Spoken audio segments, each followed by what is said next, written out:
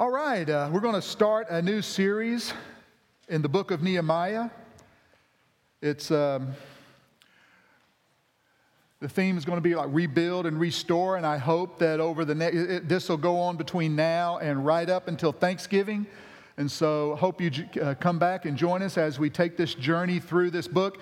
As you see, when you find Nehemiah, it's actually before, the book of Psalms and all that. So if you find Psalms, if you're having trouble finding Nehemiah, just go to the book of Psalms, start turning in front of it, and you'll find Nehemiah. But Nehemiah is actually is the last book written to the Israelites. Scholars and theologians will say Malachi and Nehemiah were the last two books written to them. We're going to see historically in a timeline what that looks like here. But Nehemiah is, he's just, if you look at verse 11, he's a cupbearer. He's the guy who, for the king there, he's the one who tests the drink before they pass it on. So that's who Nehemiah is. He was actually born in exile. He's never seen Jerusalem, never been there. So he's born in exile there. But he's going to take the people there. He's going to draw their attention. We're going to see as we go through this first chapter, he's going to draw their attention way back to the beginning. From way back to the beginning when the children of Israel were enslaved in Egypt and Moses was sent by God to help bring them out of Egypt and of course into the desert and across the Jordan and continuously there's going to be references and drawing their attention to God's covenant and God's promises all throughout this series, as we look through Nehemiah. Way back then, God was continually drawing his people to him, but his people kept rejecting him. Kept rejecting God. And over time, there was prophesied that the captivity Babylonians would come in and take them over. And sure enough, around 605 BC is when it started. They took the first wave of deportation, deported the first wave of Jewish people out of Jerusalem and into Babylon, which is like a 1,000-mile trek, close to it.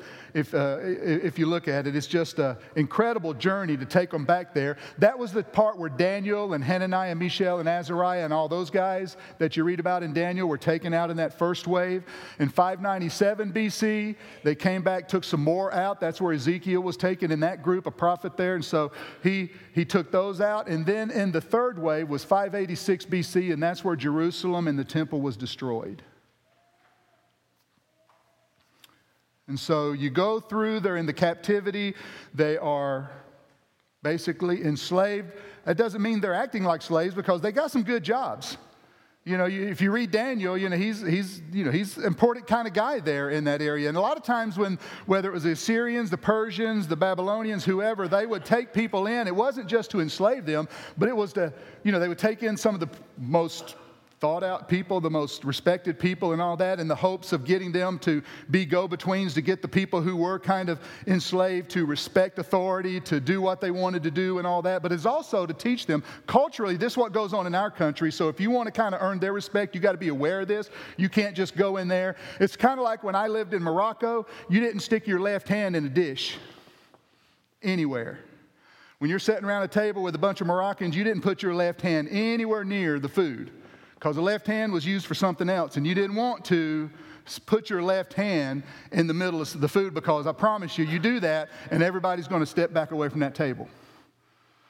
It's just one of those things you had to learn when you were there. And so culturally, they were there to help them better understand the culture of the people they just took over in the hopes of learning how to better, whether it's to rule them or to even learn some things that they might be able to apply back in their country. But anyway, around 539 BC, the Persians came in. They conquered Babylon, and God spoke through the king there, Cyrus, and said Cyrus decreed that all the people could go back to their homelands. And in 538, the first wave of people went back, of the Jews went back to Jerusalem, and they went back led by Zerubbabel, and they were going to build the temple. They were going to rebuild the temple there. And it took them a little while to do it because there was some little disruptions there. But it took them a little while to do it. But by 516 BC, they were able to complete the temple. And then later on, because there were not, qualified priests to kind of lead the people, were still doing what they wanted to do. And Ezra, around 458 BC, he led a group of people back, the second group wave that went back to Jerusalem there. And he was there to kind of establish the Torah and the teachings and the laws of God and all that. And then here, this is where we come up to Nehemiah. This is 13 years later after Ezra leads that second group back. We come up to Nehemiah here, and this is where we're going to start. We're going to see that this is around 446, 445 BC and here in chapter 1, and you'll see that here in a minute. So let's just read together chapter 1, and we'll get started in this message this morning. The words of Nehemiah, the son of Hakaliah. Now it happened in the month of Kislev, in the 20th year, while I was in Susa, the capital, that Hanani, one of my brothers, and some of the men from Judah came, and I asked them concerning the Jews who had escaped and had survived the captivity and about Jerusalem, and they said to me, the remnant there in the province who survived the captivity are in great distress and reproach, and the wall of Jerusalem is broken down, and its gates are burned with fire. And when I heard these words, I sat down and wept and mourned for days. And I was fasting and praying before the God of heaven. I said, I beseech you, O Lord, or I urge you, O Lord God of heaven, the great and awesome God, who preserves the covenant and loving kindness for those who love him and keep his commandments. Let your ear now be attentive and your eyes open to hear the prayer of your servant, which I am praying before you now, day and night on behalf of the sons of Israel, your servants. Confessing the sins of the sons of Israel, which we have sinned against you, I and my father's house have sinned. We have acted very corruptly against you and have not kept the commandments, nor the statutes, nor the ordinances which you commanded your servant Moses. Remember the word which you commanded your servant Moses, saying, if you are unfaithful, I will scatter you among the peoples.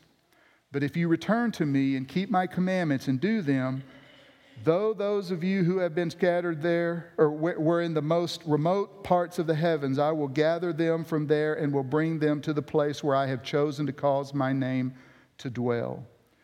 They are your servants and your people whom you redeemed by your great power and by your great hand, or your strong hand. O Lord, I beseech you, may your ear be attentive to the prayer that your servant and the prayer of your servants who delight to revere your name, and make your servant successful today and grant him compassion before this man. Now I was the cupbearer to the king. Let's pray. Father, I pray that as we look into your word this morning, that we would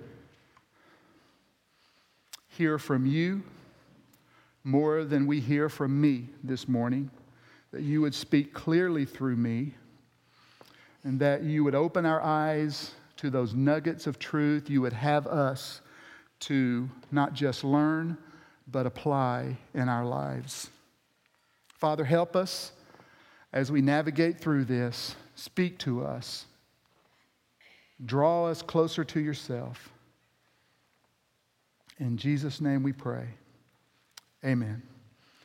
So in the first chapter, or first verse there, it says, it was in the month of Kislev in the 20th year while I was in Susa, the capital. Now the 20th year of what? Well, we kind of get an idea of what that 20th year is. If you look over in chapter 2, verse 1, it says, and it came about in the month of Nisan in the 20th year of King Artaxerxes. And so in the 20th year of King Artaxerxes, in the month of Kislev, that is around November, December of 446 BC. And so that gives us an idea of the date of this time frame. And he says his brother came and told him about Judah. And he says there in verse 3, the remnant there in the province who survived the captivity are in great distress and reproach. And the wall of Jerusalem is broken down and its gates are burned with fire. Now in that thing, like we said earlier, there was one wave that came in and they were there building up the temple. And when they were building up the temple, there was a lot of people trying to give them a hard time in the surrounding communities. And they caught, and even the Jews themselves stopped building the temple and started building homes for themselves. They just started getting a little more selfish and a little less more of working on the temple itself. But eventually, they got back to it. They finished the temple. And then when Ezra came along, they realized, man, these people, they are being intimidated by the people around them. They're marrying people from these other tribes. They're starting to participate in some of those pagan activities, those gods and things and things of that nature. And they're just neglecting not only Jerusalem, the buildings and the walls and all that, but they're neglecting their faith. And he says, man, they are in distress and reproach. And he says the walls are broken down. But as we can see here, as we think back on what's going on in that time, the people are broken as well. And so it's not just, as we're going to see as we go throughout this series, it's not just the wall they're going to rebuild, but they're going to attempt to rebuild God's people.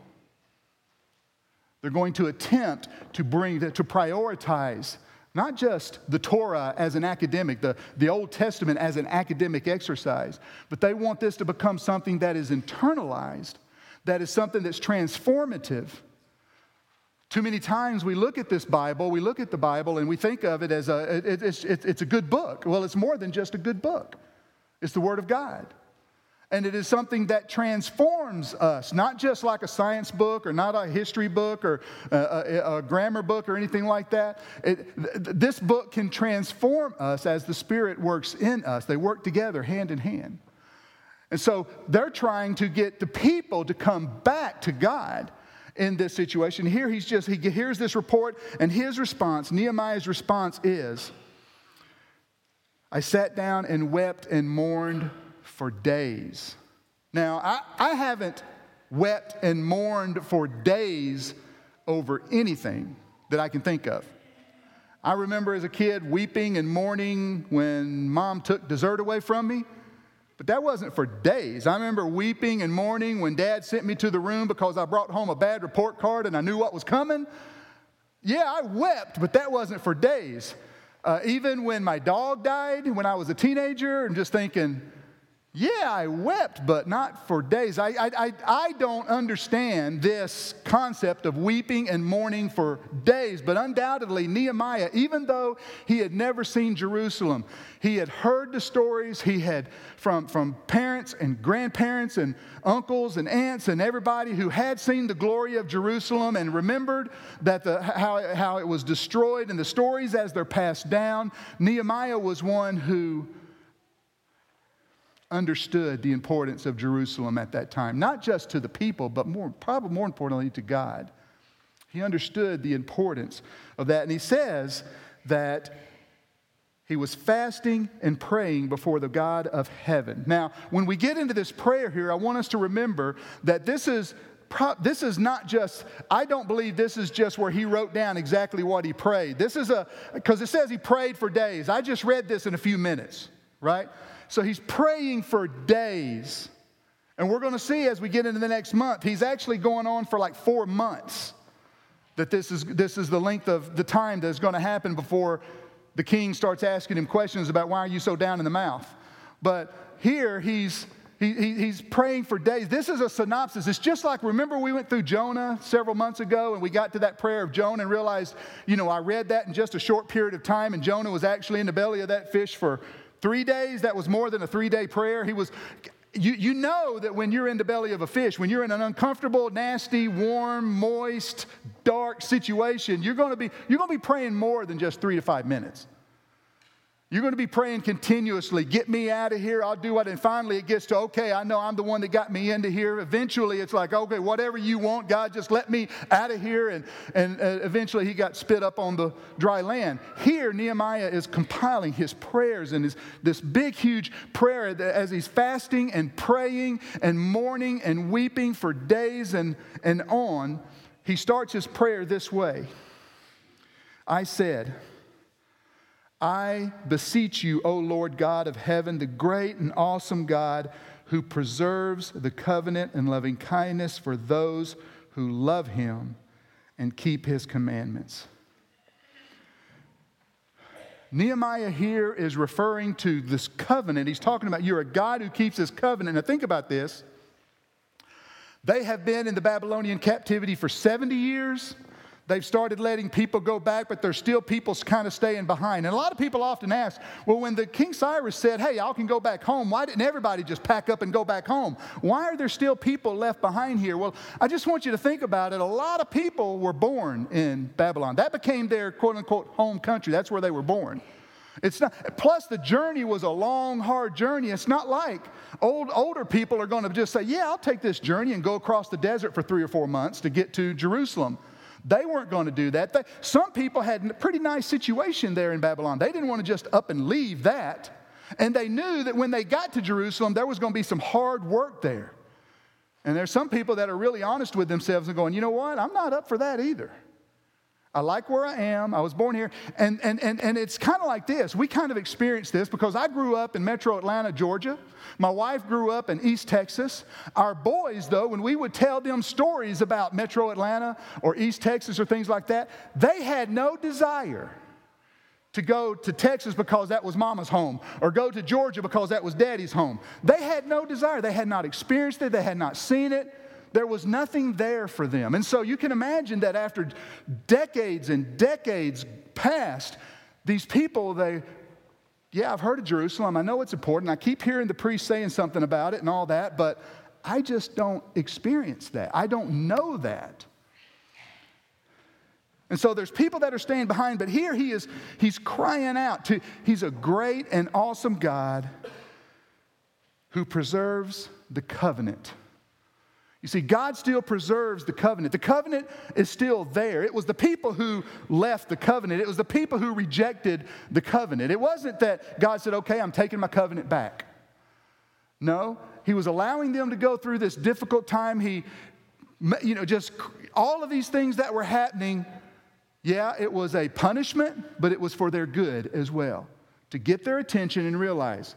And Nehemiah here, he's just saying, God, you are God who keeps your covenant. Nehemiah is recognizing that. And he goes on as he's talking about, he says covenant and loving kindness for those who love him and keep his commandments. Oh, great Lord God, I know you're a covenant-keeping God for those who love and keep your commandments. He's starting off this prayer not by saying, woe is me, or woe is Jerusalem, or woe is... He's talking about the greatness and the covenant keeping and the majesty of God. It's kind of like when Jesus started teaching the disciples how to pray. There in Luke, he tells them, how do you start your prayer? Hallowed be thy name. Honored be your name. He said, you start off your prayers recognizing who he is and his station and his situation and who he is, not who we are. We start off recognizing his greatness before we try to kind of build in our situation, our problem, our circumstances before him. He's elevating Christ. He's exalting God. He's here putting God in a place where he belongs. And then he says, let your ear now be attentive and your eyes open to hear the prayer of your servant. He's talking about himself, of your servant, which I am praying before you now day and night on behalf of the sons of Israel, your servants confessing the sins of the sons of Israel, which we have sinned against you. I and my father's house have sinned. We have acted very corruptly against you and have not kept the commandments, nor the statutes, nor the ordinances which you commanded your servant Moses. He begins by confessing, recognizing that they are sin. But look at what he says here. Look at what he says here. He's crying out for him to be attentive and his eyes open to hear his prayer, that I am praying to you, talking about day and night, on behalf of the sons of it, confessing sins. And then he says, we have against you. And then he brings it closer to home. I and my father's house. And I imagine during those days of prayer, he didn't do it here, but I can imagine that he was being pretty specific about the ways Israel, the way the Jewish people, the way Nehemiah in his father's house, the way all of the people, I imagine he was confessing specific sins. Not just saying, God, we have sinned against you and left it at that. I imagine he was being pretty specific because again, as you pray in throughout all these days, when we pray and when we're confessing sins, just to say, it's kind of like saying, I'm sorry if that hurt your feelings. Well, you're not sorry at all. I'm sorry. You're sorry that it's more of a pity thing than I'm sorry if you took it that way. To confess to someone is not putting conditions on it, is saying, I have sinned. I have been wrong. I am not doing what is right. And here he is just saying, he is proclaiming, in the big picture, we have sinned against you. I and my Father's house has sinned against you. It's kind of like, I'll just give you a story. When I lived in Morocco one day, I was coming back home from the market, and I had like 2 or 3 bags, plastic bags in each hand. They had food in it, fruits and vegetables and different things like that. And I'm walking down a street, and I'm in front of a hammam. There's a Turkish bath right there, and I'm about a block from home. And as I'm walking along, I hear someone kind of holler out to me, and I turn around and look, and there's 3 young men who are walking towards me. Well, I'm always open for a conversation when I'm there, and so I started talking with them, and they, when I finally started realizing what was going on, they were interested in my jacket, and they were interested in my food. And so I'm sitting there with these 2 or 3 bags, and I realize I'm looking at them, and they're starting to triangulate me. In other words, there's one over here, there's one over here, and there's one behind me. And I'm just kind of going, God, what do you want me to do now? And so my flesh took over instead of doing listening to God. Honestly, it was just me, my flesh. I thought, okay, I'm about to get into a fight. And so I slipped the other bags in this hand, and when one guy tried to grab for the jacket, I punched him, probably broke his nose. I punched him right in the nose. The other guy come at me this way. I backhand him across this one. I turned around to look at the other guy. He was running in the other direction, and all of a sudden there's these 2 men came out of this Turkish bathhouse, and they started kicking these guys on the ground out there. And it's just because these guys were troublemakers in the neighborhood, and these 2 old men knew, okay, these guys are down. Let's get ours in now. And so I was just sitting there shaking. I was, and my hands were bleeding a little bit. They were scratched up and all that. And so when I got home, just like I said, a little over a block away, I get home, and Shannon knows something's up. I'm shaking. She knows there's something happening. When I tell her what's happening, and she's going, are you all right? She's looking at my hand and all that. Yeah, I'm fine. I just need to go and pray and confess some things. She says, David, you were defending yourself. And I said, yeah, but I kind of enjoyed it. Does that sound like something that I should have enjoyed? I'm being honest with you. When that happened in the moment, I enjoyed putting those 2 little young punks down and running the third one off. Even if I defended myself, I should not have enjoyed hurting those guys. And so I did. That showed me, and God revealed in me. It's like when I share with you guys, what is the one area that God shows me that I ain't all there yet? And it's when I'm sitting in traffic. That is the one area where God says, man, listen, you ain't all that in a bag of chips. You ain't got your act together. You're still dealing with flesh in your life, because when you're looking at this person and saying, y'all need to just get out of the way and let me get from point A to point B. Selfishness on my part. That's God revealing to me, not that people are bad drivers. It's revealing to me that, David, your heart is still selfish.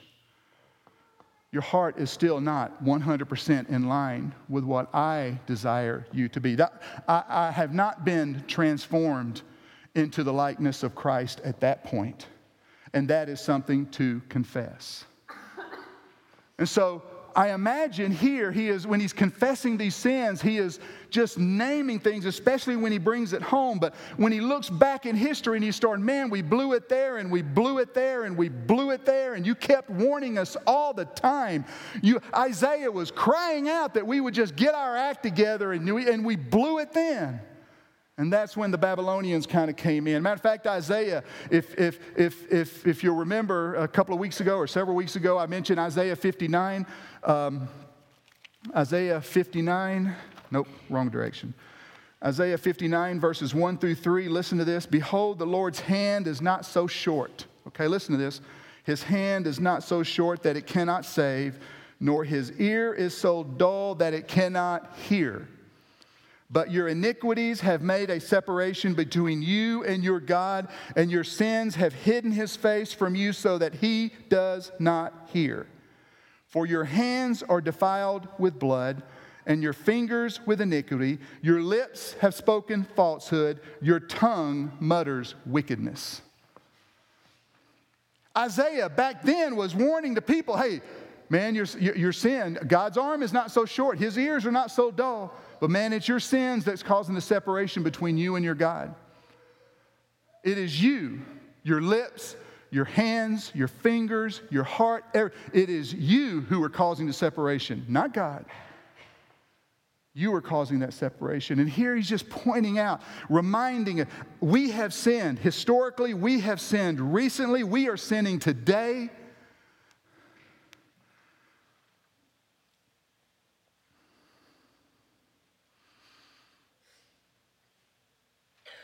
Remember the word which you commanded your servant Moses, in verse 8, saying, if you are unfaithful, I will scatter you among the peoples. But if you return to me and keep my commandments and do them, though those of you who have been scattered were in the most remote part of the heavens, I will gather them from there and will bring them to the place where I have chosen to cause my name to dwell. They are your servants and your people whom you redeemed by your great power and your strong hand. It says here right off the bat, he says, you commanded your servant Moses, saying. This comes right out of Deuteronomy. And I'm going to, you can write this down or you can turn there if you want in Deuteronomy chapter 4. But I want to read to you what Moses wrote to them, to the Israelites back in that day, to the Jewish people back in that day. And he says this, starting in verse 23. So watch yourselves, that you do not forget the covenant of the Lord your God, which he made with you, and make for yourselves a graven image in the form of anything against which the Lord your God has commanded you. When you become a father of children and children's children and have remained long in the hand and act corruptly and make an idol in the form of anything and do that which is evil in the sight of your Lord your God so as to provoke him to anger, I call heaven and earth to witness against you today, and you will surely perish quickly from the land where you are going over to the Jordan to possess it. You shall not live long on it, but will be utterly destroyed. The Lord will scatter you among the peoples, and you will be left few in number among the nations where the Lord drives you. There you will serve gods, the work of the hands of man, wood and stone, which neither see nor hear nor smell. In other words, he's saying here, I'm going to scatter you to the peoples, to the nations. I'm going to scatter you around, and you're going to be influenced at that time to begin worshiping things that are created by man's hand. And we see that all over the world. We see that where people are worshiping things. When we lived in South Asia, there in India, they tied little red ribbons around things that they felt like were gods. And there were red ribbons around rocks and trees and things of creation. But there were also red ribbons around things, even houses. They would have a stick sticking up there with a house, basically saying this house is a place where a God lives. And they would have all sorts of things going on around there. So he was warning them then that this is a direction you're going to go. If you continue to do this, I'm going to give you over to that, and you're going to continue pursuing the desires of your heart, and you're going to get further and further and further away from me. But he goes on here in chapter 4, starting in verse 29. But from there you will seek the Lord your God, and you will find him if you search for him with all your heart and all your soul. And when you are in distress and all these things have come upon you, in the latter days you will return to the Lord your God and listen to his voice. For the Lord your God is a compassionate God. He will not fail you, nor destroy you, nor forget the covenant with your fathers, which he swore to them.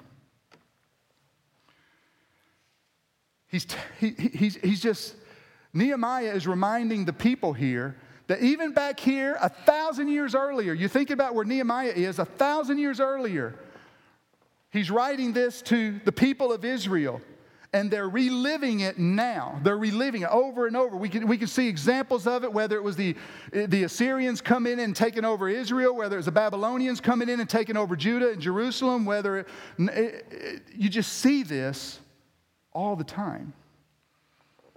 Even when the Persians kind of came over and the people went back to Jerusalem, they started building up the place and they just started forgetting it. They got selfish again, doing their own thing. They were becoming fearful of the people around them. They weren't trusting God again. History was just replaying itself over and over and over again. And Nehemiah is just trying to remind them, man, 1,000 years ago, God said that. He made a covenant with us. He keeps his covenant. We have done this over the years. Why can't we get this right now? Why can't we do what is right now? Verse 10, they are your servants and your people whom you redeemed by your great power and your strong hand. Again, the people can't do anything. He redeems them because he is great. He is great. We worship a God that is great. That's why I use a phrase all the time. I want to be able in conversations when I have with people, I want to be able to point to his greatness. In my head, that's in my head when I'm sitting there having conversations, whether it's with neighbors or with people that I meet at the ball game the other night. When I have conversations with people, I'm trying to figure out where in this conversation can I kind of draw their attention to God's greatness. Because God is a great God, an awesome God, and he has redeemed us by his great power and by his strong hand. And remember, we're in his hand. Nothing can take us out of that hand. And it's in that hand that he is guiding us, in that hand that he is directing us. It is in his hand that we are secure and safe, protected. In his hand that we are identified with him. So it's that great, strong hand.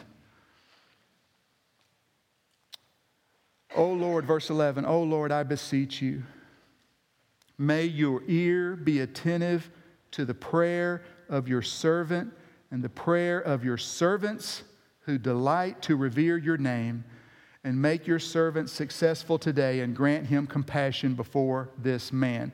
Again, there must be others there that he knows of, or he is assuming that there are others who are just as concerned about the people of Israel and Jerusalem and all of that as he is. Because he mentions here, be attentive to the prayers, not just attentive to the prayer of your servant, but the prayer of your servants who delight and revere in your name. And it's something that their attention is drawn to him. And all of this, remember, this is a prayer that Nehemiah is praying and just begging and crying out to God for something to happen. Here he actually talks about, and make your servant successful today and grant him compassion before this man. Well, that man, I believe, is King Artaxerxes, because right next he says, now I was the cupbearer to the king. So I believe he was just kind of saying, I'm the cupbearer to the king. And right before then, pray that I can basically get an audience with this man. Pray that I can be heard by this man. And we see that in verse 1 of chapter 2, that's exactly what happened. We see in a couple of weeks when we come back and do this chapter 2, we're going to see that the king starts asking him, why are you so down in the mouth? Why is your countenance? Because you think about it, a cupbearer is not supposed to be sad. You know, when he drinks that stuff, he's not supposed to go. The king doesn't want to drink that stuff. The king, the people that serve him, he wants to think that he is compassionate and awesome and great and wonderful and all that kind of stuff. And he doesn't want people that are going to have a sad, long face serving him. He wants people that are joyful, happy, and all that. And we're going to see that Nehemiah is not doing that. He is not that at all. Because his heart is burdened for what is going on with the people. When was the last time our heart was burdened for people. I know it's going to be different for all of us. It's going to be different. We've got our attention in different places and all that. I can't help but think this past week, as that hurricane hovered over the Bahamas for 2 or 3 days or whatever, and the pictures we've seen coming out of that all of us weren't moved at some point. That all of us weren't thinking, man, boy, what can we do to help those people in the Bahamas? Yes, we can pray, but we can also help by giving. Matter of fact, I just want to throw this out there because it's something that I believe in, but there is a group called the Baptist Global Response. If you go to the website gobgr.org, you can donate to them. 100% of those funds goes directly to the people with water and food and helping get them back on their feet and housing and all that kind of stuff. And the reason I like this is when I was in northern India, back when that earthquake hit Nepal, and we felt it. We were over 100 miles away and our building was shaking. I remember Zachary come out of the bedroom going, Dad, is the building moving? And I was looking at the shadows on the wall doing this, and I just thought that was just India, and a bus rode by, and it shook everything. But the building was rotating, but I'm not rotating, but waving back and forth, and it was kind of a scary moment. And when we were able to get news back up and we saw the destruction in Nepal, we started, we were praying, but then we realized the BGR, the Baptist Global Response, was there in a heartbeat. And we sent two of our journeymen to go be a part of that up there, and they were able to. And what happens when we do that kind of stuff is, man, God begins to move in the hearts of the people that have just gone through those difficult situations. It happened in Indonesia when that tsunami hit, and what was it, like 200,000 people died in that one? They went in there and they started, cleaning the water or finding clean water for them and building up stuff. Listen, we don't need to just sit around in hopelessness. There are organizations that we can be a part of if we can't get there ourselves to help out. And 99.9% of us are not going to be able to get there and help out, but we can do something. Yes, pray, but do we mean enough? Are we moved enough in our prayers to do something else about it? What is it that moves you? What is it that puts us on our knees and causes us to pray for things going on around us? I know there's some of you that are praying for other missionaries around the world. I know there's some of you who are focused on that University of Illinois campus and just praying and working and serving and interacting. Second Chronicles 7:14, Ezra actually writes, he's the guy who wrote the book right before Nehemiah. Ezra wrote, if my people who are called by my name will humble themselves and pray and seek my face and turn from their wicked ways, then I will hear from heaven and will forgive their sin and heal their land. Ezra, even before Nehemiah, was crying out to the people of Israel saying, man, humble yourself. Cry out to me. Don't keep trying to do it on your own. I can help you. I can take what you've got and multiply that. But what you got ain't enough. I can do it on my own. I'm sure I can do it on my own. I am doing it on my own. I'm asking you to join me, is what God is saying. Join the family of God, yes, but join the work of God as well. And get out there and be a blessing to others. Nehemiah's brokenness over Jerusalem, it led him to prayer. It led him to his knees and in tears and fasting and praying. It led him so that he would pray for those people.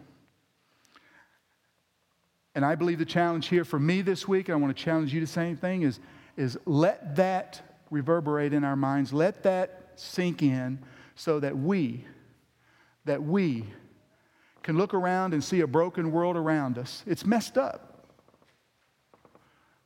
I know I'm messed up. I can't do it on my own. I've shared with you a couple of little details in my own life to let you know that I ain't got it all together. But I know a God who loves me, is great, and desires that I am more transformed more into this likeness of Jesus Christ so that I can be of service to Him, to a world around me. Let's continue to pursue that. Let's continue to draw near to Him so that He can build up in us the capacity to do great things for Him.